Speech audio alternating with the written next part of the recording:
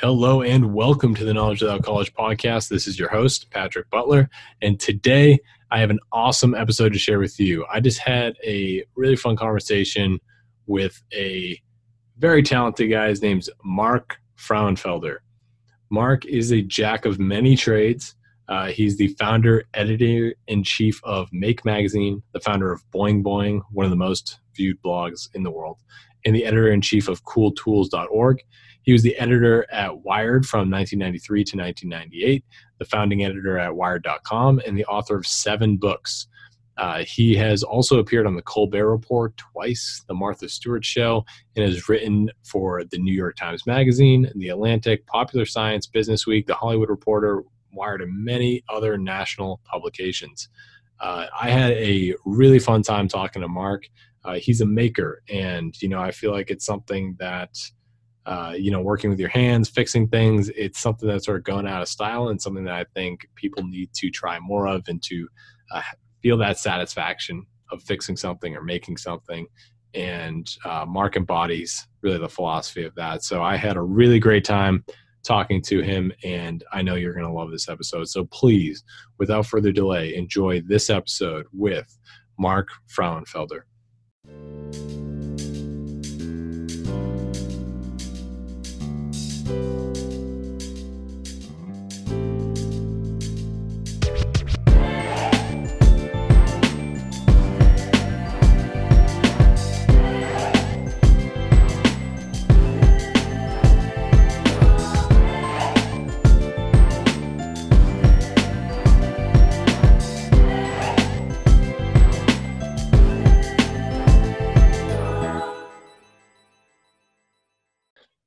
Hey, Mark, thank you so much for joining us. It's a real honor to have you on the show. Well, thanks so much, Patrick. I'm really happy to be here. I have been following your work for years now. You're all over the internet. You've written so much. And first off, I just want to thank you for all that content, because I feel that it really is a unique perspective that we need more of right now. More people making stuff, more people using their hands, and sort of learning about that part that of our lives that we don't really have as much access to anymore. So I appreciate all that you've done in that space. Oh, absolutely. My pleasure. And yeah, I'm just such a huge fan of the do-it-yourself world online and how much of a difference it can make in people's lives. Just even like mundane things. Like I had last week a laundry, like clothes dryer break, and I couldn't figure out what the deal was. I would push the button and I would hear a click. And so just going on to YouTube, there's like troubleshooting guides. If you press the button and you hear a click but nothing happens, here's what to do, and you kind of run down the list. And so it wasn't the heat fuse. It wasn't the little door safety switch. What it ended up being was the actual drum belt that spins the clothes drum. And so then, of course, there's like a great video online that shows you how to put a new belt onto your clothes dryer. And so I went onto Amazon, bought I think it was like $7.99 for a drum belt. Came the next day. I installed it, only got one cut on a knuckle, and it was done. And imagine, like 10 years ago, really, I would not have even known how to take apart the clothes wash. It would have been just like unscrewing random parts off of the clothes dryer until I finally got the thing open. But troubleshooting it and everything, it would just have taken forever to do, and it would have ended up being cheaper to just hire an expert to come. But in this case, it was cheaper to do it myself and more rewarding. And I learned something about the clothes dryer. And the next time something goes wrong with it, I'm like that far ahead of the game. It's really cool. So yeah, the whole DIY world online is amazing. And I'm sure you've seen you've been online, I imagine, from the beginning. You started Make Magazine, what was it, in the late 80s? Well, I actually started a magazine called Boing Boing in the late 80s. And I was an editor at Wired Magazine. I started working there in 1993. I put Boing Boing online, I think in 95. It's kind of like a web zine. This was before blogs. And so there were, the internet was like a great source of information even back then, but it's just like, it's really flourished now. And Make Magazine actually started in, I think the first issue came out in early 2004 or 2005. I can't remember now. I think it's probably maybe January of 2005, I'm going to say. Yeah, it's amazing to see how much has come online in the past few years. Sometimes I find myself like, man, I don't know if there's going to be a YouTube video on this. And then I search it and there's like thousands of results. It's a beautiful thing. For everything. Yeah. Everything you can think of. There's someone who has done it. And it's like such a great, like, it makes you feel good about the generosity of people to do it. Yeah. Right. Yeah. Like what's in it for them to like set up a camera and replace a cartridge on their shower faucet. It's like, what are they getting out of that? It's like they're not getting money for it, but they're taking the time to do it to help other people out of the kindness of their heart. That's like such a cool gesture. I think it's such a unique time we're in now, where we have access to that kind of information, and yet at the same time, we're in a situation where I think a lot of people, if their dryer or their washing machine broke, they wouldn't even dare to even break out a screwdriver and try and figure out what was wrong with it. So it's sort of like a double-sided coin there. Yeah, I think so. It's always kind of that way, though. I think that there's always going to be people, and I don't have anything against it, that would rather spend money for a solution rather than come up, with figuring out how to fix it on their own. And there's nothing wrong with that. People are busy, they have lives, they have families, they have jobs, they have other interests. And if it doesn't interest them to put a new belt on and they want to hire someone who's good at it, more power to them. I think that's fine. But for some people, it's a very rewarding feeling, and it gives you, this sense of self-efficacy where you do something and it's like, wow, I can make like a difference in the designed world around me. I have like some control over it, and having that sense of control is like intoxicating, and you want more and more of it. And pretty soon you realize you're like doing all sorts of stuff that you never would have dreamed of doing, but it's just because you've had these kind of small victories that add up. And that's like kind of been, where I'm at. And it's exciting, it's just fun for me to try something. And even if it's a failure, I learned something.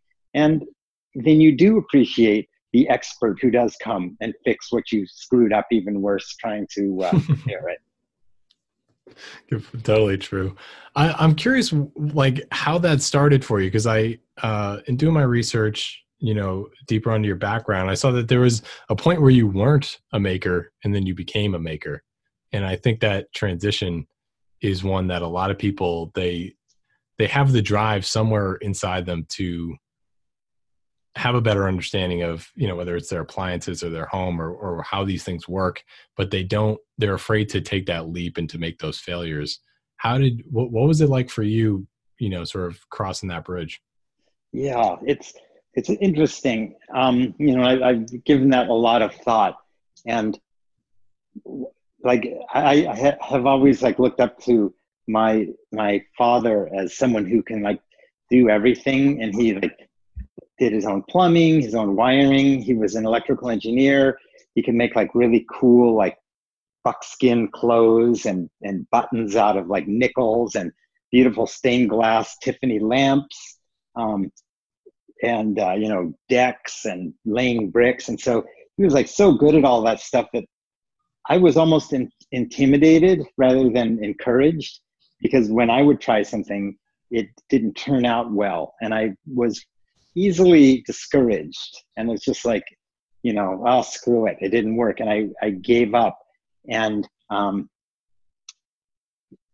kind of my interest veered towards like art and media and writing and illustration and things like that, where it was less working with physical things and more like manipulating ideas and concepts, which was something that I really liked and I still like.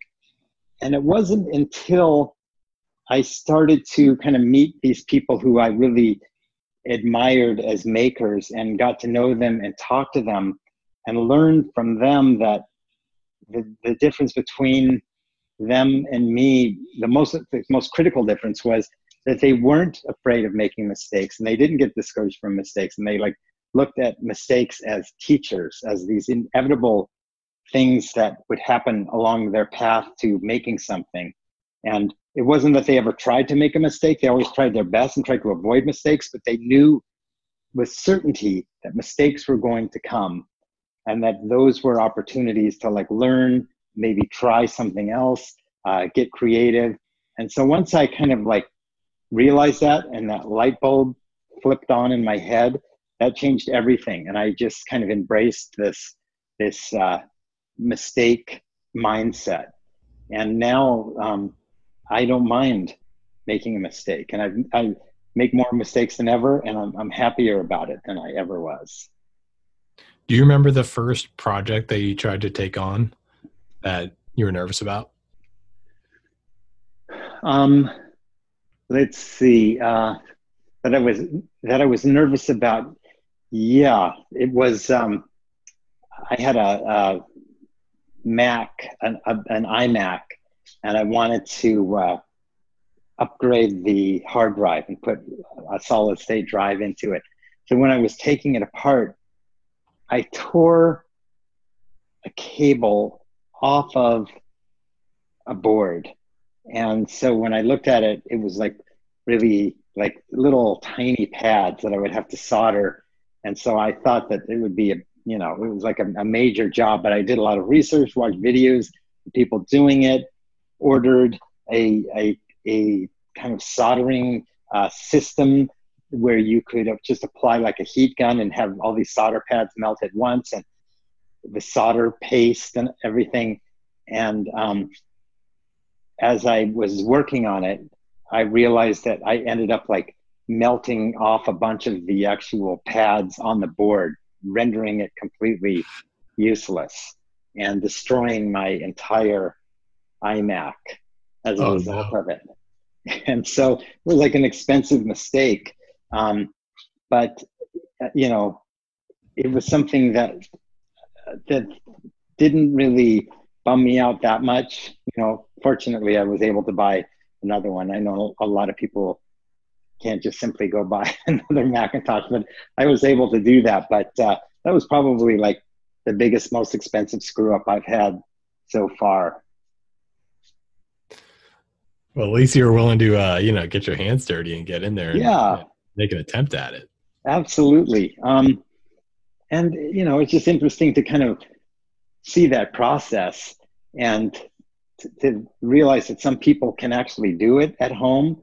It's crazy. You really need you almost need a microscope to do it. You need you need magnification just to see what you're soldering. And it would be impossible to use like a soldering iron to do it, even a really fine tipped one. But there are actually people who can do it successfully, which is like just like mind boggling to me that someone can do that. Yeah, I love that aspect of sort of the DIY space as well. DUI, no, is the level of talent that some people have that with working with these things and the transformations they're able to make on whether it's like I would never take apart my computer and try and just start messing with soldering anything. Forget about it. Never mind try to improve an old piece of furniture, improve like an antique item, anything like that. The level of talent people have is amazing. Yeah, it really is. And I mean, it helps to have great instructions. Like just a few weeks ago, my wife's computer, she has a MacBook, the little, the touchpad stopped working. And so there's this great site called iFixit, where they have these just beautiful tutorials in PDF form with nice clear pictures that you can click on that blow up really big. And they also sell the different screwdrivers you need with the different kinds of bits on them. There's like, Apple does not want you to open their equipment, so you can't use like regular Phillips head or slot screwdrivers or even Torx. They have these kind of like tri-tip screwdrivers. But anyway, so I followed the instruction, was able to open it, and then realized, found the problem, which was that there was a little bit of like buildup, some schmutz underneath the pad, so that when you touched it, it couldn't depress fully. And so that was like, a successful fix for me. And, again, the generosity of people to take time to make these kinds of tutorials. And the other thing that like lately I've been really enjoying are these restoration videos. Have you seen these where people like buy like an old rusty tool, like an old vise or a rusty old flashlight or something, and restore it to a condition that's actually better than when it was first manufactured, like in the 50s or even earlier. Yeah. I love those. It's amazing to see, like, you can only imagine what those products are like new, and the quality of those products when they were originally produced. It's just crazy that you can restore that stuff like virtually back from the dead. Yeah. And, you use like these caustic kind of corrosive chemicals to remove the rust and the old paint and everything. And then a lot of these guys have sandblasters, so they can like really like polish the metal parts down, and it just ends up looking so nice. It's like extremely satisfying to watch the videos. I can't imagine how satisfying it is to actually restore something like that. It seems like satisfaction is really the driving force of that community, because like you mentioned earlier, like, yeah, you could just you could buy a new one, you could pay a professional to fix your stuff, but it's the satisfaction that you get from doing it yourself. When did you discover that satisfaction? Is that something that you've sort of felt in, like electronics and robotics at an early age, or is that something that you cultivated over time? Like where did you sort of learn to hone in on that? Yeah. I think it was like when I was doing Boing Boing as a print zine, and I would, it was like in the days of using like rubber cement and X-Acto knives and cutting up stuff and pasting it onto paper and then sending it to a printer and getting that box of zines back that were finished was like a really fun feeling. Like, there it is, and had that nice printer's ink smell to it. That was like a very rewarding thing. And, similar to making something, and when you're successful at making something, it's great. Like making a cigar box guitar, stringing it up, and realizing that you actually can make decent sounding music on it. That's like such a great feeling. I love the projects you've done making your own instruments there. It's just such a cool thing to see, taking a bunch of sort of, low value materials combined together, creating a product that is so much more than the materials themselves. Yeah, exactly. And finding things that you would otherwise throw away. And then you end up with something that you actually want to keep around. That's kind of like the restoration videos too. It's just like most people would take that thing and throw it in the trash. To hear someone, they take it, and by spending some of their time and expertise, they end up with something that is just beautiful, and it's got a story attached to it then too, which makes it much more valuable than something you would just buy in a store. I guess that's one of the cool things too about kind of like having a handmade environment, is that everything you make has a story, and when you look at it, you have that connection to it, which is really nice. Like, absolutely. I have these wooden spoons that I don't know, they're like 10 years old that I carved, and my family, we use them every single day, and every time I use them, I think about the fact that it's something that I made, which, and they aren't great spoons. They get the job done, but, they've lasted for 10 years, and it's just like a nice thing to have that kind of thing around you. Yeah. And I feel like that's something that is really missing from our, I guess you call it our current human experience, that, our ancestors before mass manufacturing would have to craft tools and craft their, all sorts of items around their home, that we don't have that anymore. And it's sort of a missing art that I think could be very fulfilling for people. Yeah, definitely. And I think part of it is that, in decades past, people were kind of good at having, like, being handy as a matter of necessity, like financial necessity. A lot of, like, things like fans and other home appliances had panels that were meant for the user to open. They didn't have those labels that said, warranty void if it opened. Yeah. And they had, like, the parts that would eventually burn out, like, brushes and motors and things like that, or tubes and TVs. Those were things that they expected you to maintain. And, like, a color TV in the 50s, like a 13-inch or 15-inch color TV, cost in like today's money about $10,000.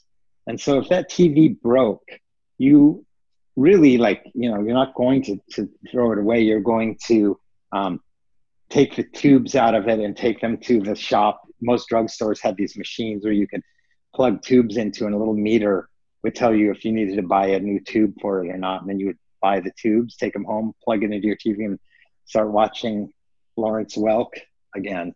And today, a TV, like a 20-inch color TV, you could get at Target or Amazon for $200. And so when that TV breaks, even if you did want to fix it, it would be, like, really hard, because the components are all surface mounted components. There's no tubes to unplug. There's nothing to unplug. A lot of the parts are, like, glued together, so you can't even unscrew them.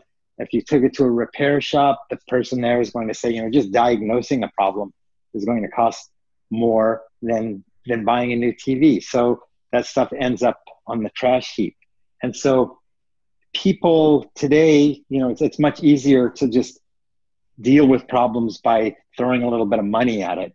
And so they've missed out on that joy you get from having that sense of control of the stuff in your life. And so that's why I think a lot of people do, restore things, even though it would be a lot cheaper to buy a pair of tin snips, brand new tin snips, rather than, like, spending 3 days restoring it.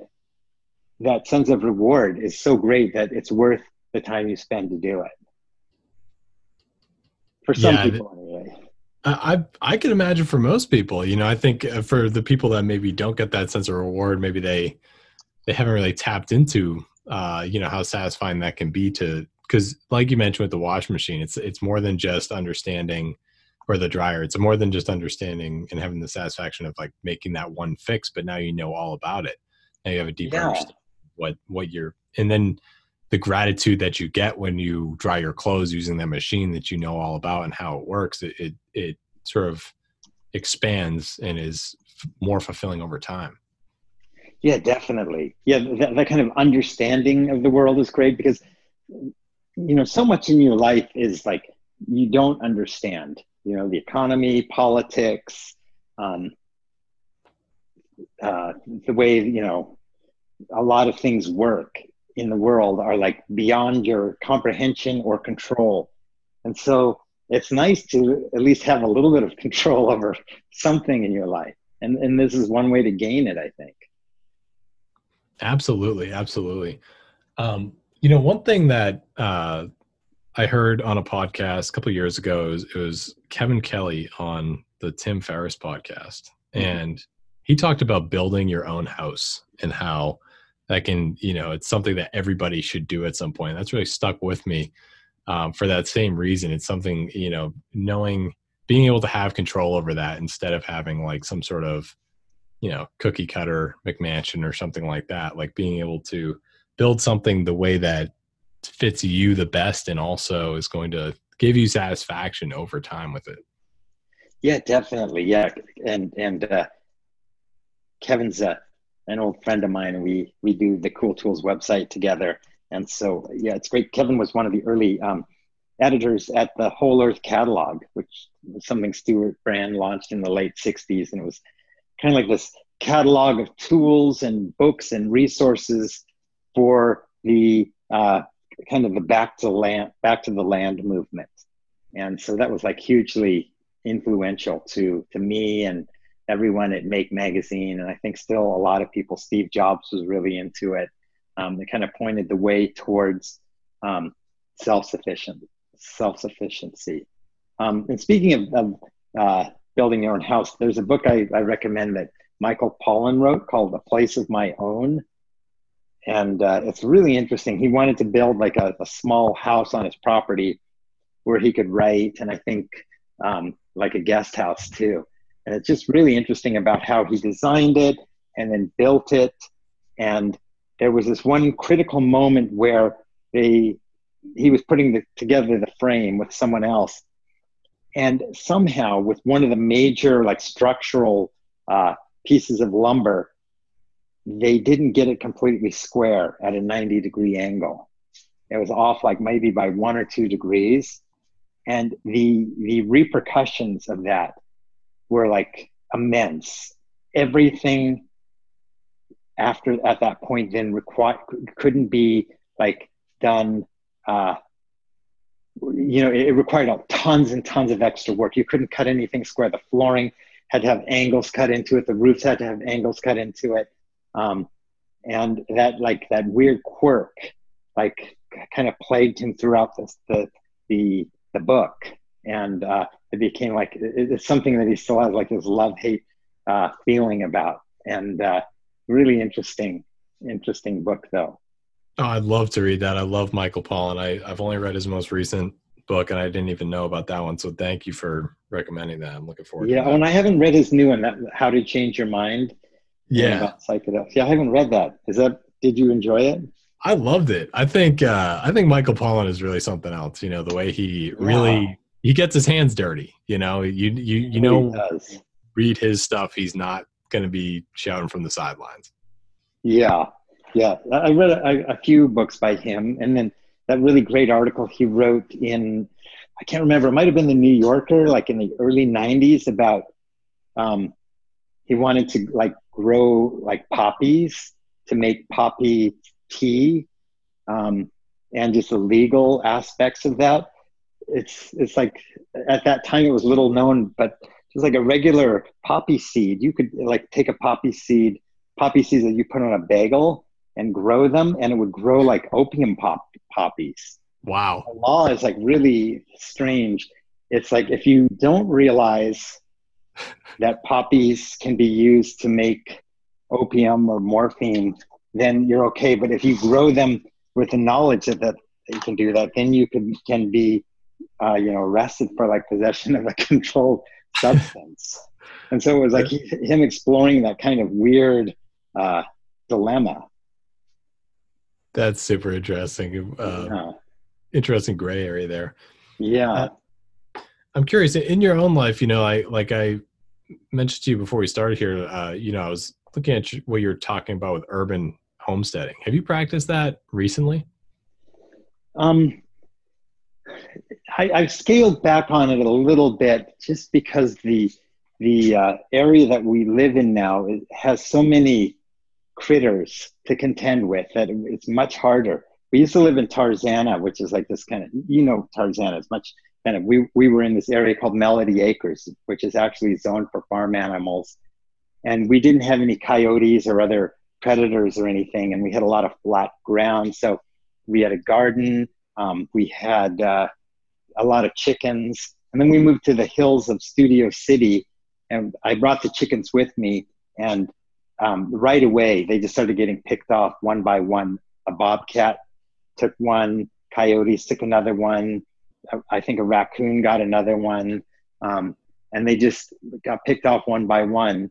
And I've had limited, success with gardening. I have some of those earth boxes, and right now I have like some kale and beets and onions, and beans growing in those, and then a sprouter box right now, with some watermelon seeds and a few other plants, some catnip I'm growing for our cats.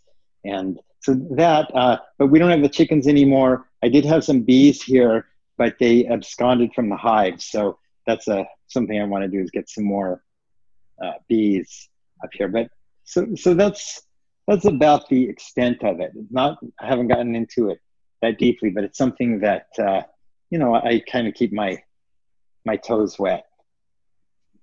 I get you. Yeah, it's interesting. The urban predators must be adapting. They're probably looking out for people like you at the chicken coops. Yeah, definitely. Yeah, the coyotes, like when the coyote, I actually like caught the coyote jumping over the fence with a chicken in his mouth, and I scared the coyote, so he dropped the chicken, and I was like, had to take it to the vet, and they sewed it up, and I was having to like squirt antibiotics down his throat with a syringe twice a day.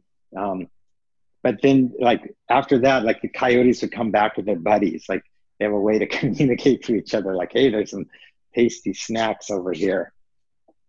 But it's interesting. The part of, like, we're really like kind of in between the valley and West Hollywood here in the hills.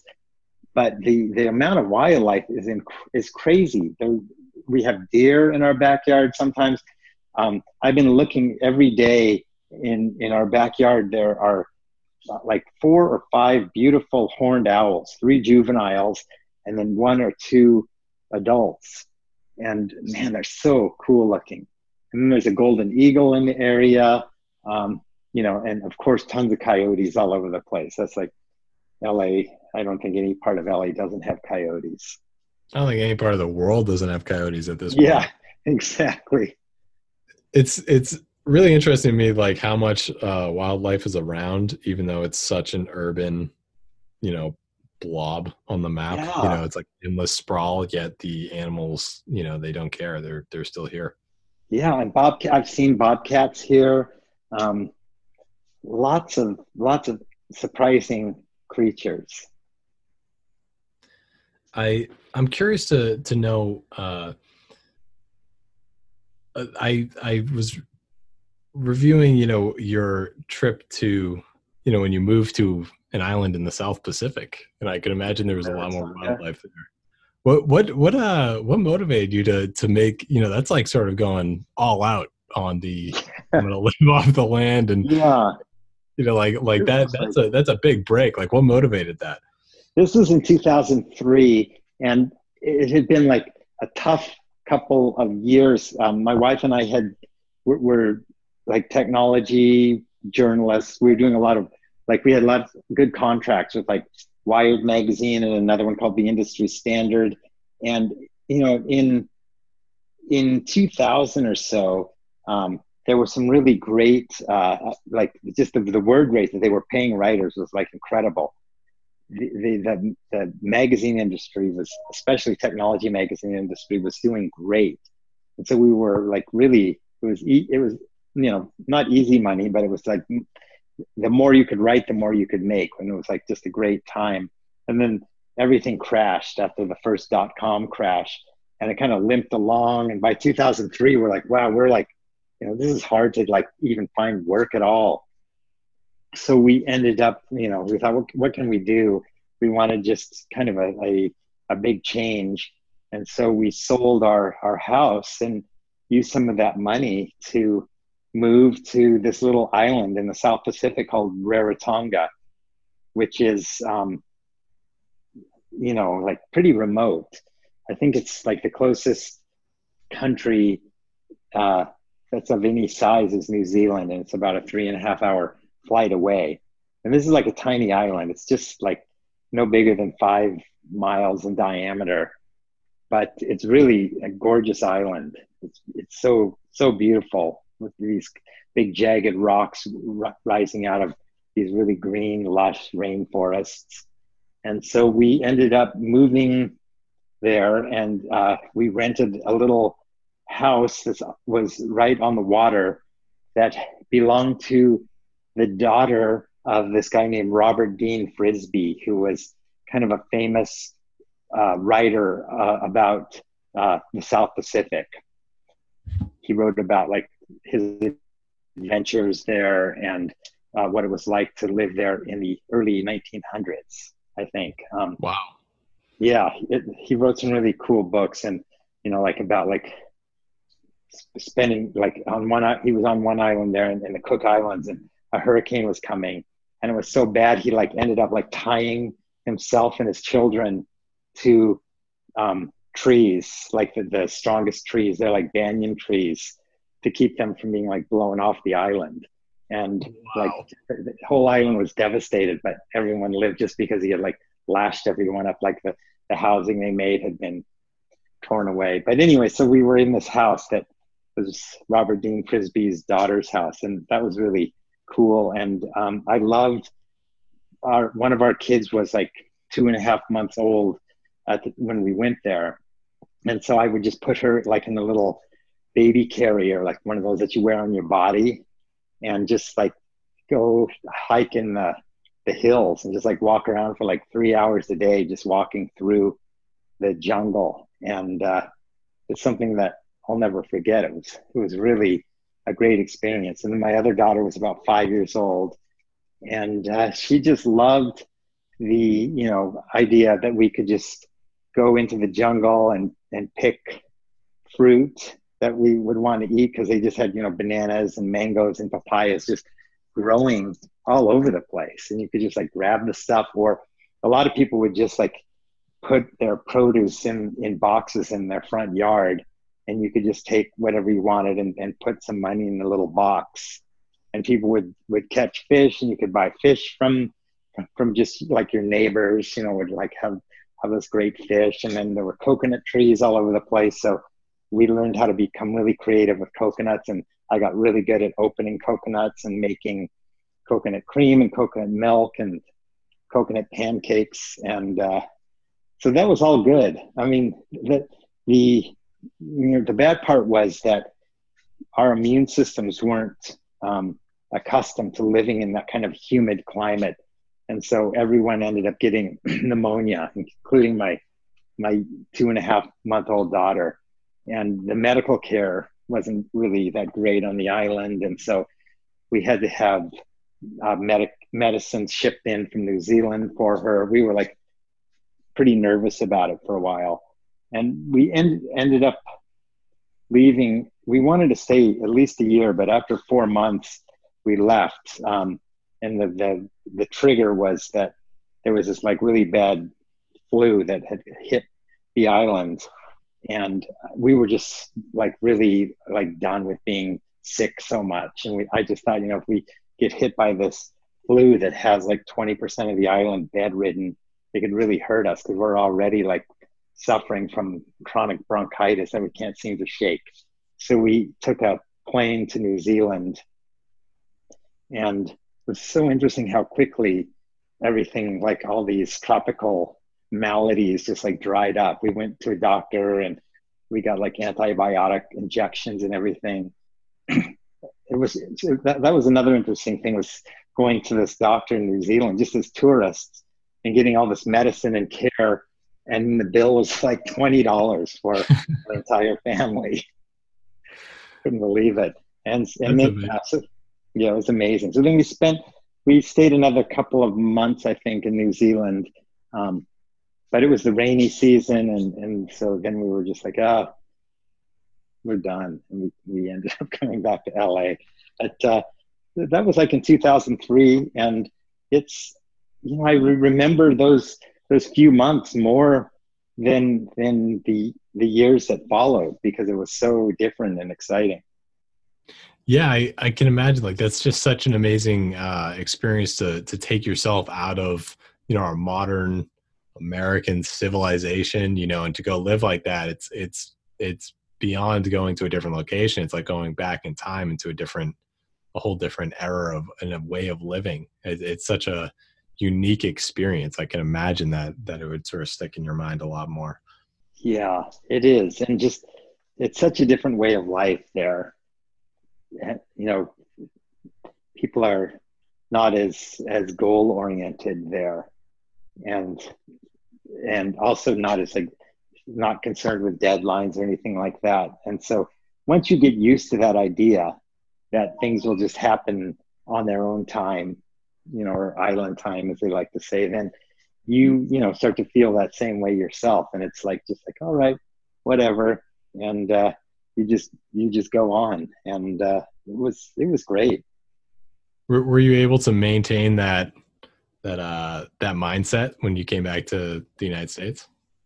I think for a while, and I still kind of think that I can like draw on that sometimes when I'm stressed out. It's like a pleasant place for my mind to go to and realize that you can kind of have that mindset wherever you are and make use of it. I can imagine kind of more once accepting. Yeah. You know, and just the, you know, the thing of just understanding that there are certain things you can control and there's certain things that are out of your control, and being able to, you know, recognize what things you can control and what you can't, and that you can't, you really have little control over what other people want or do, then that's a helpful and healthy kind of mindset. I think that's really interesting how that relates to, you know, what we're talking about with making and DIY things as well. It's having control over what you could have control over, and you know, and then the other side of the mindset is sort of ditching the stuff that you can't. Yeah, exactly. It's a helpful attitude to have, and it makes you worry less too, I think, when you realize that there are certain things that are out of your control and that you're wasting energy worrying about it. Absolutely. Well, switching gears a little bit here, I'm curious now, like with you've, I imagine you've been watching like, you know, technology as it grows and expands, and so many new possibilities are, you know, confronting us right now. And before we started this conversation, you mentioned how one of the things that's exciting you is sort of how easy it is to prototype new technology. And I wanted to ask is, you know, have you experimented with like 3D printers and that sort of thing that sort of make any sort of idea you have, you can just sort of print it on the spot? If you had any experimentation with that?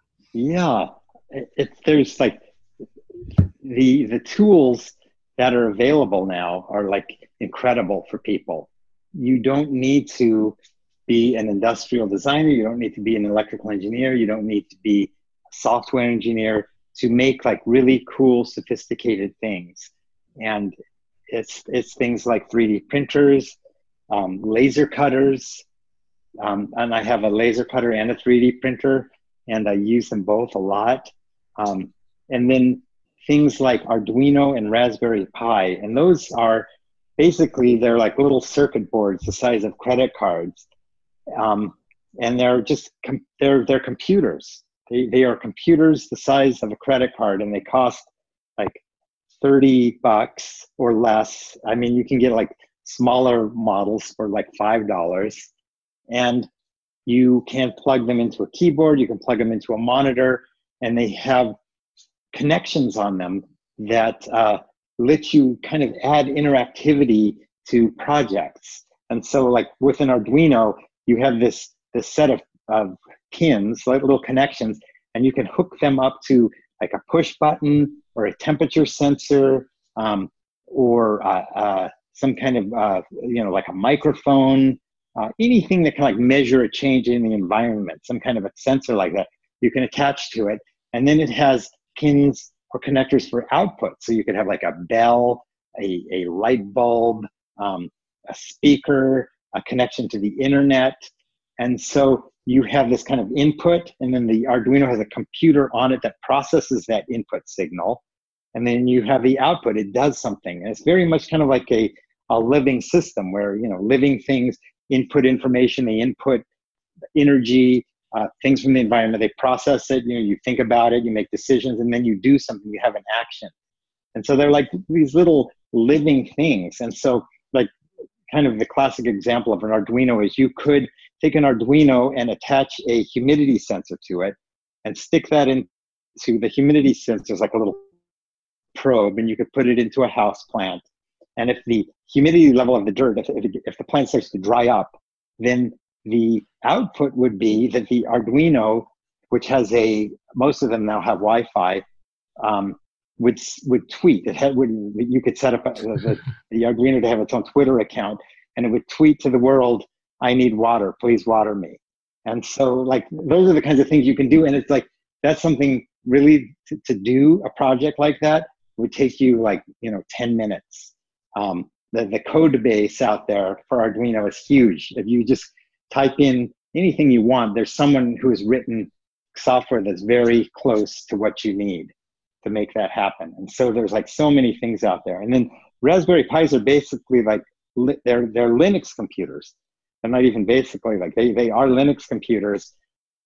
And people have done amazing things with them. And one of them, which I've been getting into lately, is they've created emulators for all the old video consoles, like handhelds and things like SNES and Sega and early PlayStation.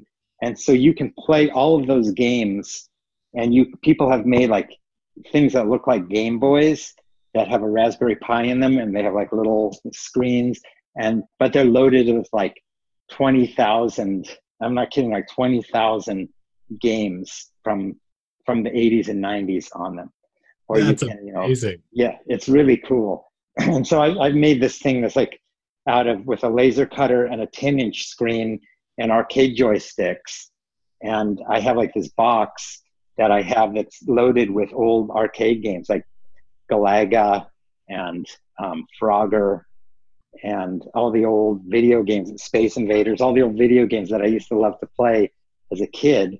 And I have this thing, and it's so easy. It's not super easy, but it's like I was able to do it, and anyone can do it if they have the interest in doing it. It's really fun. And even if you don't like own a 3D printer or a laser cutter at home, a lot of libraries now have maker spaces there, and most towns have maker spaces where you can go and use that stuff. I did not know that. I had no idea that you could access that kind of stuff at a library. Yeah, most public libraries, a lot of them do. And so, yeah, I would recommend doing that. And I think you can also go to a place called hackerspaces.org. I haven't checked that in a while, but that is a place where you can find out about these kind of community spaces where they have all the tools and sometimes training to make this kind of stuff. I love that. I think that's such an awesome way to use new technology, but to bring back the fulfillment of making stuff and having the tools at your disposal to do that, even with complex technology like Wi-Fi and Bluetooth, and integrate that stuff. That's amazing. Yeah, it's really fun. And so, yeah, all these prototyping tools are out there, and YouTube is a place to learn about a lot of this stuff. There's another place that's called Skillshare that I really like a lot. It costs $10 a month, and you get unlimited access to learn how to do all sorts of different things.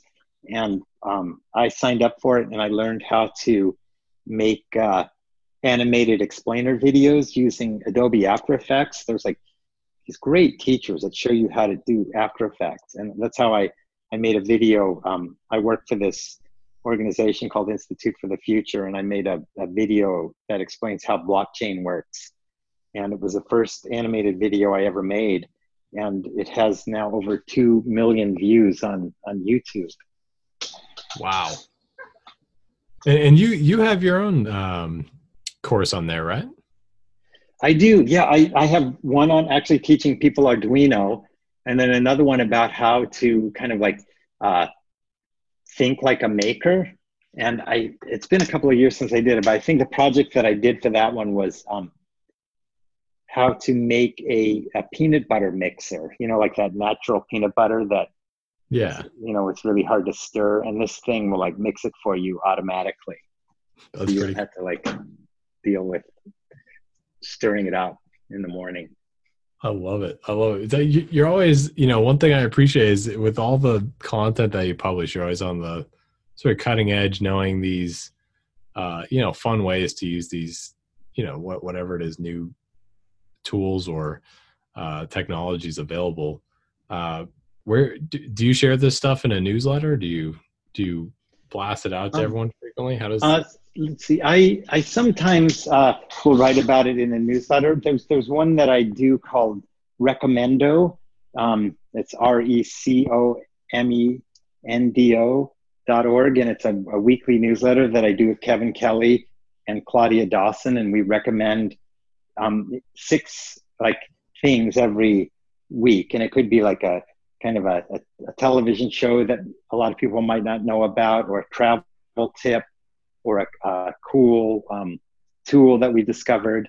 And so that's one place that we do it. And then sometimes just on Boing Boing, my blog, I'll write about the projects that I'm working on. I think those are probably the 2 main places. And then also the website that I do with Kevin called Cool Tools. We also, take a look at some of these maker tools. I gotta ask, how long did it take you and Kevin Kelly to produce the book Cool Tools? Because I have to say, I've never seen any book like it in my life. Oh, wow. Well, thanks so much. That took probably, I mean, the content was something that's been collected over like the last 15 years just from the website, all the reviews that have gone on there for the different tools. And it was modeled very much after the Whole Earth catalog. So it was a matter of laying it out and designing it. And so Kevin, took the lead with that. And a lot of what he did was use sources like places like Upwork and like kind of gig economy freelance places online to batch process a lot of the work that went into producing the book. Like one thing was to like for photos of a lot of the tools and stuff, they had backgrounds that were like confusing, and you want these tools to stand out and see what you're looking at. And so he found someone on Upwork who could just take all those photos and quickly remove the backgrounds to all of them. And so he got that. He had people proofread and stuff like that. So all in all, it's probably like the actual production phase of the book was about a year or so. And then he found a printer in China to do it, and a book distributor. So it was, it's in itself, it was a big do-it-yourself project. But I love looking at that book. I love how it's like an application of I would call it a philosophy that, you live by, and you apply that in the products and in the, information that you distribute. Because that book is really something. Like, I ordered it expecting, your standard book, and it comes in the mail in this huge box. It's like 2 feet tall. It's it's just huge and filled with amazing information. You could just look at it all day. Oh, that's cool. Thanks. Yes, it's very big, really colorful. Every page is just loaded with tons of different tools and books and stuff. And even if you don't intend to buy some of the tools, just kind of knowing that those tools exist is inspirational, and it gets you thinking. And it can kickstart your lateral thinking, and it can be like a source of creativity just looking through the book, I think. Absolutely. You flip through the pages, you can just open up to any random page, and just understanding that there are tools out there for all these specific needs just will naturally broaden your horizon to thinking about how many different things there are to do. Yeah. It's Yeah. cool stuff. I'm one other thing that we mentioned before we sort of got started here was one of the things you're excited about it is how is the effectiveness of newsletters. I want to learn more about that. Oh, yeah. Have become a big fan of newsletters as a consumer of them and as a publisher of newsletters. And the reason is because I am like not, I no longer trust platforms like Google or Facebook or Twitter because they're constantly changing their algorithm. They own your audience. They can throttle your traffic at any time. They can cut your connection. They can deplatform you. You are at their mercy completely. And it's like it's a bad way to try to communicate with people because again, not having control. And so having a newsletter, you own that list of people who've subscribed. You have all their emails. They can be saved to a spreadsheet, so you can always get in touch with them. There's no one who can stop you from communicating with those people. And the people who do subscribe, there's like a direct connection with them. And it feels to me a lot like the days of the zines when I was into like publishing zines in the late 80s and early 90s, where they're these kind of highly personal, sometimes a little quirky, passionate, obsessive dispatches from people who are compiling, curating, thinking about subjects that you're interested in. And it's like such a great way to receive information. And so that's why, we have Recommendo, and then there's another one that I started a few months ago called Book Freak. And it's just, each issue is just 3 short pieces of advice that I found in books. So, there's one about how to be more persuasive, one about how not to worry so much, different topics like that, how to be more comfortable public speaking. And so, for people who enjoy those kinds of, that kind of advice tidbits, like Book Freak is like a good thing for them to get in the mail every week. And so I am a big fan of like, I heartily endorse people going out and finding newsletters that match their interests and subscribing to them. And if you don't like it, it's really easy to unsubscribe. You just go to the bottom of the newsletter and press unsubscribe and you'll never see it again. So there's no cost involved. It's free, which is great. I love that. I think that's a great idea. You definitely got me thinking about it. I think you're totally right with social media today, the risk of being deplatformed or just losing your audience. I think it's sort of getting more and more risky every day.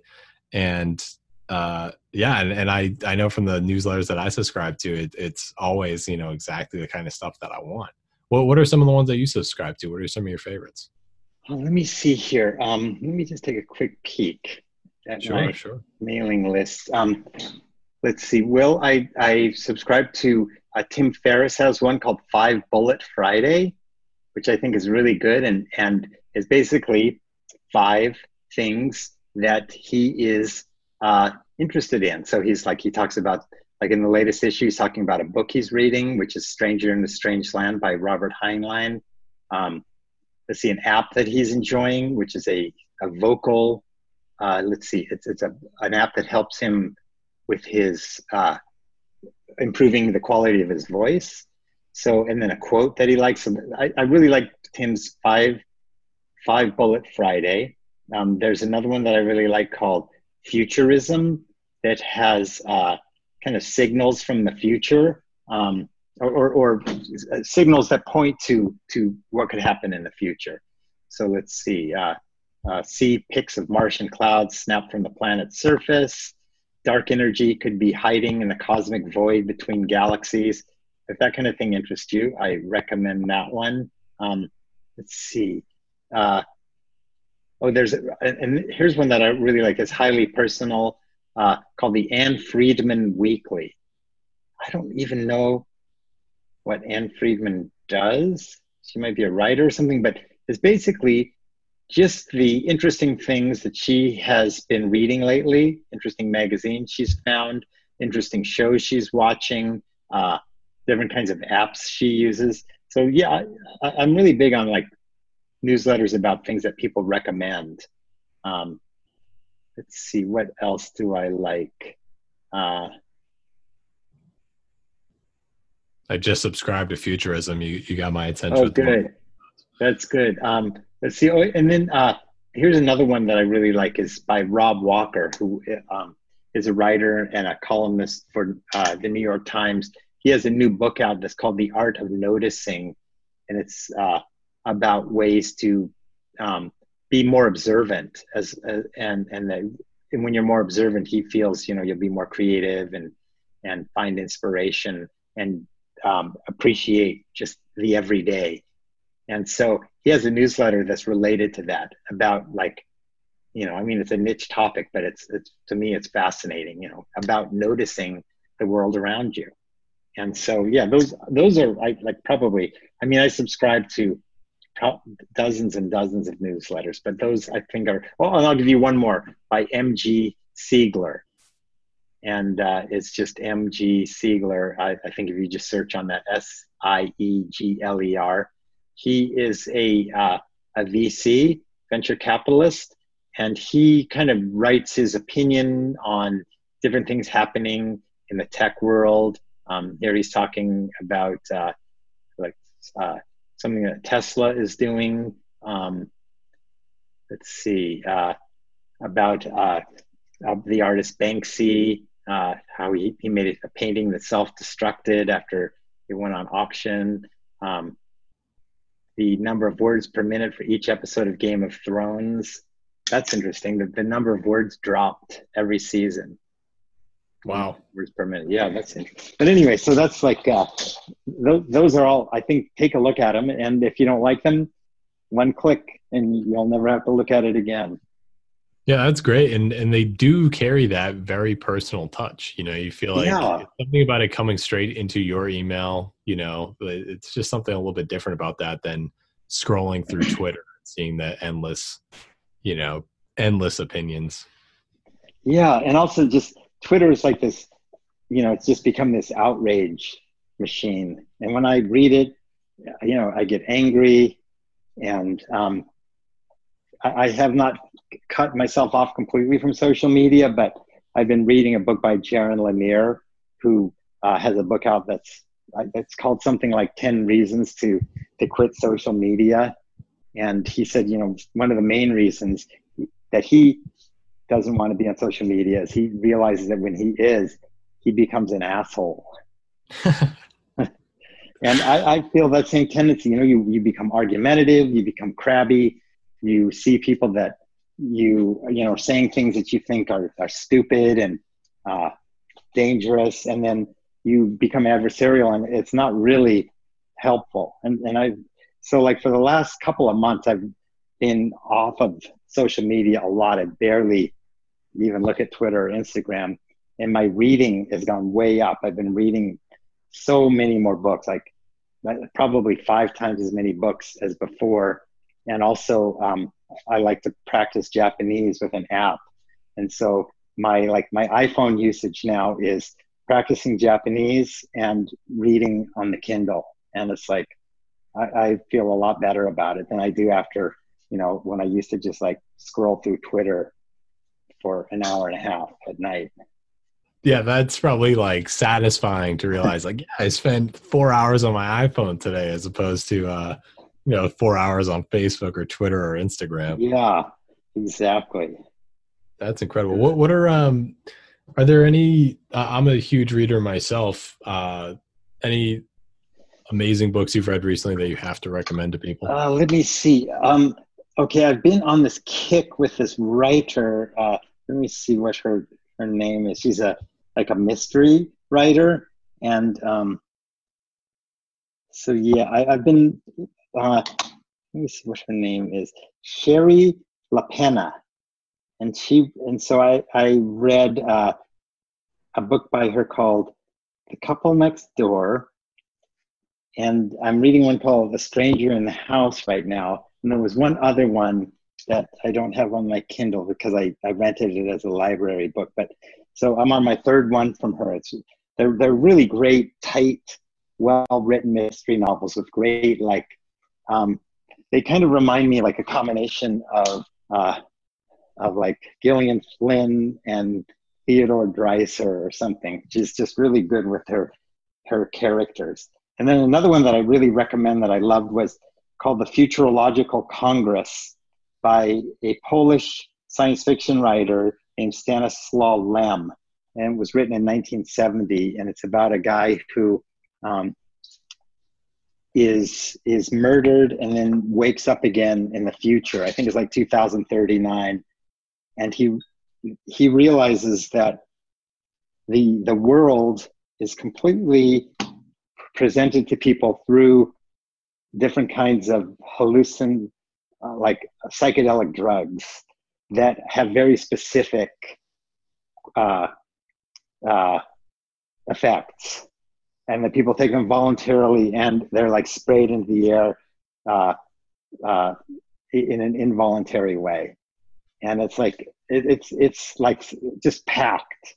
If you like books loaded with like profoundly weird ideas that make you go, oh my God, then Stanislaw Lem is a great one. That's awesome. I'll definitely check that one out. And then one other one that I really liked was by Darren Brown, the performer, the mentalist.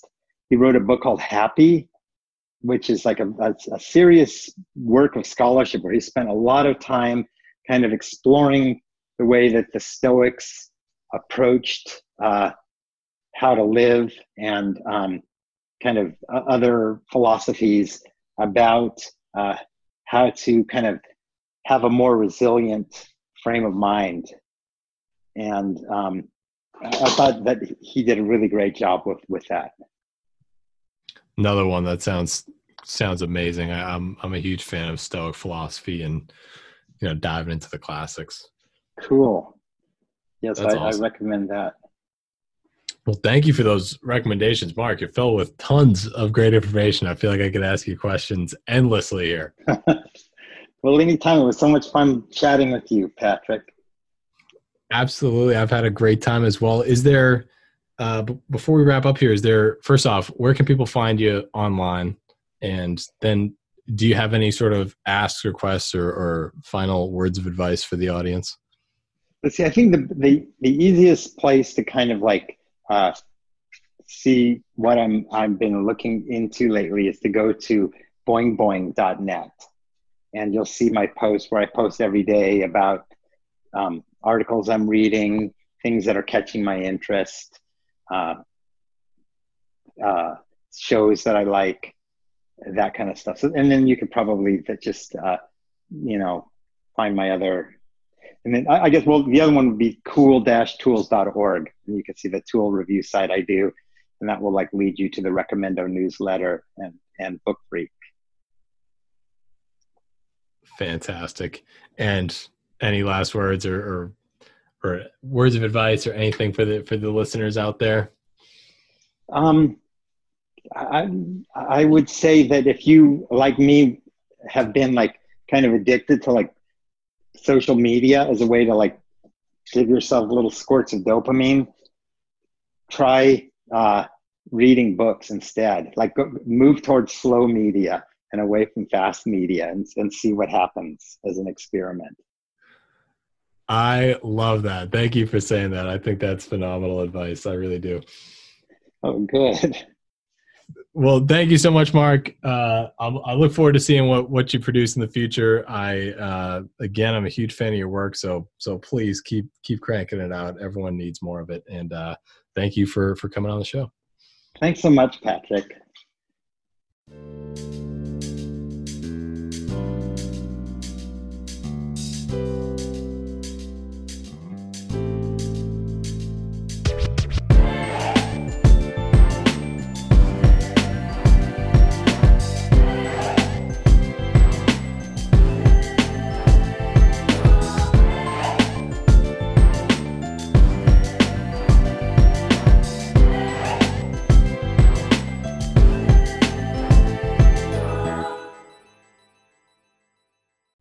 Hey, everybody. Thanks so much for listening. If you enjoyed that episode, please hit the subscribe button and follow us on Instagram and Twitter. You can find us on Twitter at KWC Pod, on Instagram at Knowledge Without College Podcast. You can find me, Patrick Butler, at Patrick Butler00 on Instagram and Twitter. I encourage you to send over any feedback you have. If there's any guests you'd like to hear on the show, any topics you'd want to hear discussed, I want to know about it. I want to hear your feedback and opinions. So please help me make this a better experience for you. And I look forward to hearing from you. Have an excellent day, and thanks for listening.